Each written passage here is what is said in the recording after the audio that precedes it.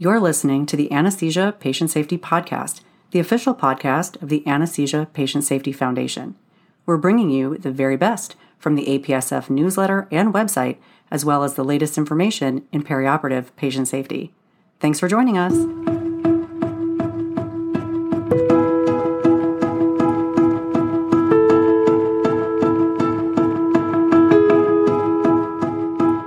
Hello, and welcome back to the Anesthesia Patient Safety Podcast. My name is Allie Bechtel, and I'm your host. Thank you for joining us for another show. Today, we are leaving the operating rooms and headed over, up, or down to non-operating room anesthesia sites. So let's go. Before we dive into the episode today, we'd like to recognize Edwards Lifesciences, a major corporate supporter of APSF. Edwards Lifesciences has generously provided unrestricted support to further our vision that no one shall be harmed by anesthesia care. Thank you, Edwards Lifesciences. We wouldn't be able to do all that we do without you. Okay, we made it to the non-operating room anesthesia, or NORA, location, and it is time to introduce our featured article for today. It is Timeout Checklists Promote Safety in Non-Operating Room Anesthesia, NORA, by Candice Chang and Ryan Dudley. To follow along with us, head over to apsf.org and click on the newsletter heading. First one down is the current issue. Then scroll down, looking at the right-hand column until you see our featured article today. I will include a link in the show notes as well. Does your practice involve non-operating room anesthesia? This type of practice involves a wide variety of procedures and anesthesia care. But today, we are going to focus on adopting timeout checklists, which are used in many operating room settings to be used prior to non-operating room anesthesia to help keep patients safe. Just because we are not in the operating room does not mean that we can let down our guard when it comes to keeping patients safe during anesthesia care. The authors start off the article by introducing timeout checklists, which have been implemented in operating rooms around the world and are used routinely prior to surgical procedures, leading to decreased morbidity and mortality. Currently, timeout checklists in NORA locations are not routine, and this is a threat to anesthesia patient safety, especially since there are challenges in these off-site locations that include the following: ineffective team dynamics, remote location from assistants, unfamiliar procedures, physical obstacles in the work environment, and older patients with more comorbidities when compared to patients in the operating room. For non-operating room anesthesia, the timeout checklist is vital to ensure patient safety, but it needs to be modified for use outside the ORs. The authors provide the example of timing for the completing of the timeout. In the OR, the timeout is often completed after the patient is positioned, prepped, and draped, but prior to incision. For NORA, the ideal time for completing the timeout may be when the patient is still able to participate and prior to induction of anesthesia or sedation. This will help to optimize communication between the entire team. So what does this checklist look like? The authors share the checklist that they use in their institution, and it has 4 essential categories, including patient, procedure, team, and emergency response. Let's take a closer look at each of these categories. First up is the patient category. This section will likely need to include patient identifying information, weight, and allergies. Depending on the patient and institution, you may also want to consider including pregnancy status, COVID-19 status, and coagulation studies. It is also important to review the discharge plan, whether the patient will go to a designated recovery area prior to discharge home on the same day, or will go to the PACU before a planned admission following the procedure. If the patient will be admitted following the procedure, it is important to identify the primary care team who is responsible for admitting the patient. The next section is the procedure section. It is important to review the following: patient positioning, length of the intervention, potential complications, anticipated post-procedural pain. This step is especially important if the anesthesia professional is not experienced with the procedure. It is a good idea to clarify this ahead of time to be prepared, especially for patients who may be going home after the procedure. For patients who require general anesthesia, this is the time to discuss correct positioning and appropriate padding, DVT prophylaxis, and temperature management. This step is especially important for members of the healthcare team who are not familiar with these interventions during general anesthesia care for the procedure. The third step is the team. This is the time for introductions between the members of the procedural team and the anesthesia professionals, with the goal to facilitate communication. Remember, it is easier to ask for help or equipment when you know the names and roles of the other people in the room. It is also really important for teamwork. The introduction should include everyone in the room, the doctors, nurses, and technicians with their name, role, and time for questions. Before moving on to the next category, it is crucial that everyone in the room understand the plan for the procedure and the anesthesia. The final category is emergency response. Remember, these NORA locations are often far away from additional anesthesia professionals who can respond in case of an emergency, as well as additional equipment that may only be needed in an emergency. Make sure that the team knows where the code cart and malignant hyperthermia cart are located. Another option is to display contact numbers for additional help and equipment in the room on a whiteboard or poster so that someone else in the room can call for help in an emergency when the anesthesia professional is busy taking care of the patient. Now that sounds like a lot of information to cover, and it could be time-consuming if it were not organized with clear expectations for the appropriate information to cover during the timeout. You may want to consider using a large whiteboard or poster with prompts for all of the components of the checklist. The visual cues are necessary for an effective timeout that accomplishes the following goals: shared understanding of plan of care, active participation between team members, and maintain access to this information throughout the procedure. The timeout is not just a checklist to complete and move on, but it ensures that this information is available to members of the team throughout the procedure.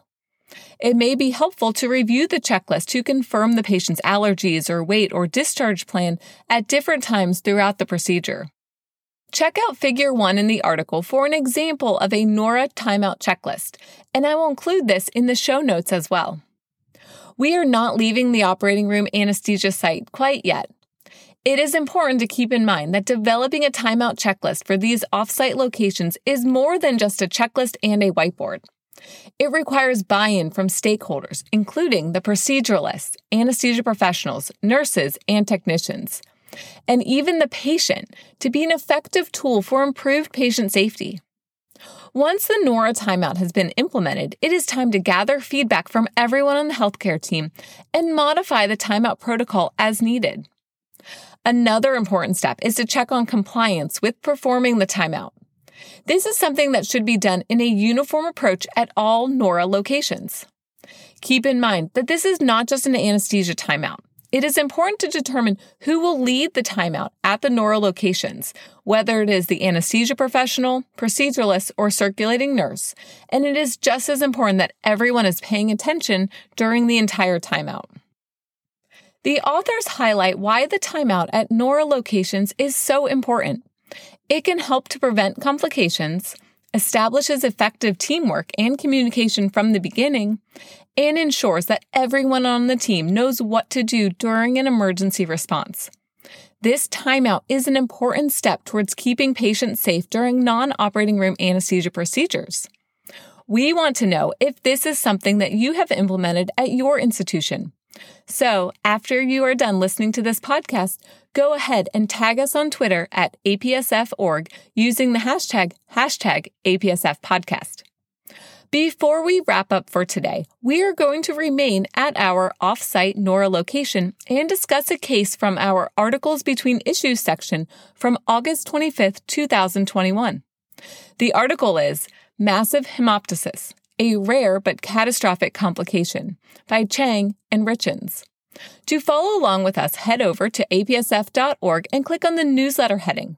Second one down is Articles Between Issues. Then scroll down until you get to August 25th, 2021 and our featured article. Let's get started with the case. This is an 85-year-old, otherwise healthy man with a peripheral pulmonary nodule who underwent moderate sedation for a CT-guided biopsy. The patient tolerated the sedation and procedure well until he developed mild coughing at the end of the case. As he was being moved from the CT scanner to the stretcher, the coughing worsened with new hemoptysis. At this point, the anesthesia professional asked the CT staff to call for additional help. But the CT staff were unsure who to call. Remember, this is the type of communication confusion that the NORA timeout helps to address before it is emergent. The patient's respiratory status worsened, and as soon as an anesthesia tech arrived with a video laryngoscope, the anesthesia professional induced general anesthesia and attempted intubation, which was unsuccessful due to significant blood in the oropharynx. The next step involved an emergency cricothyrotomy performed by the anesthesia professional to establish an airway. Unfortunately, there was continued hemorrhage from the cricothyrotomy incision, and despite resuscitative attempts, the patient expired within minutes. This is a devastating outcome. Massive hemoptysis is a rare complication following interventional radiology or bronchoscopy procedures with a high mortality rate of about 13%. We must remain vigilant and be ready to act fast, and this coordinated rapid response may need to include healthcare professionals from interventional radiology, pulmonology, thoracic surgery, and critical care in order to improve outcomes and save lives. We have so much more to discuss with this case and in this article. So you will have to tune in next week because we are going to kick off the show with part 2 of this article. But before we wrap up for today, let's review the massive hemoptysis protocol for CT-IR. Check it out in Table 1 from the article. Here we go. The first part of the protocol is communication, which includes the following components.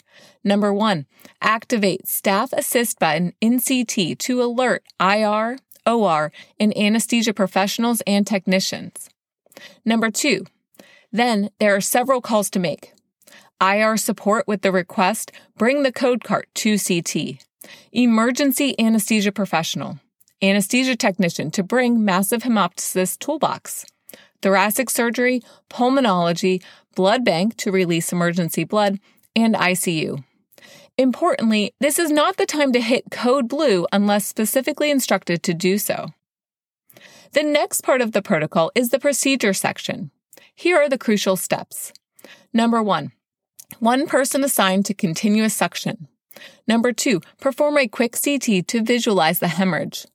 Number 3, quickly bring the patient out of the scanner and over to the stretcher for intubation. Number 4, utilize a portable monitor for vital signs if needed. Number 5, place large bore IV access. This may even need to be IO access. The heading for the third section is anesthesia.